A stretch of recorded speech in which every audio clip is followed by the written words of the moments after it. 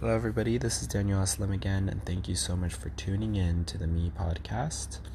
Today has been a very long day, but it's been very good. I learned a lot of things, and we basically spent most of the day prepping for graduation that's happening tomorrow for my students. A lot of things didn't go out the way we wanted it to. They didn't turn out the way we wanted it to, and there's been some stressful moments today, but I think that a lot of things will come together in the end and it will turn out to be an amazing graduation.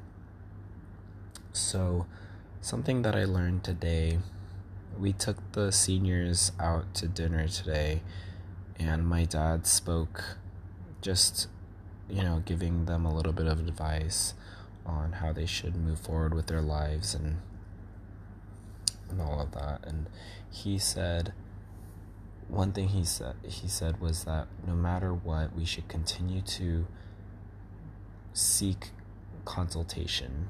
Is basically what he said. He said we should be open to learning. We should always be seeking growth. And one of the phrases he used a Chinese proverb, and it was 不吃下文, 不吃下文, I think is what it is. And basically what that means is you don't, even though people may be younger than you in age, or they may be in a lower level than you in rank, in work, and in stature,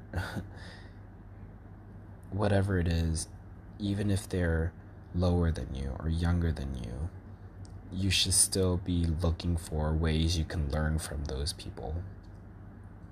And that was really interesting. And just coming from an Asian background, when people are younger than you, you expect them to show you respect.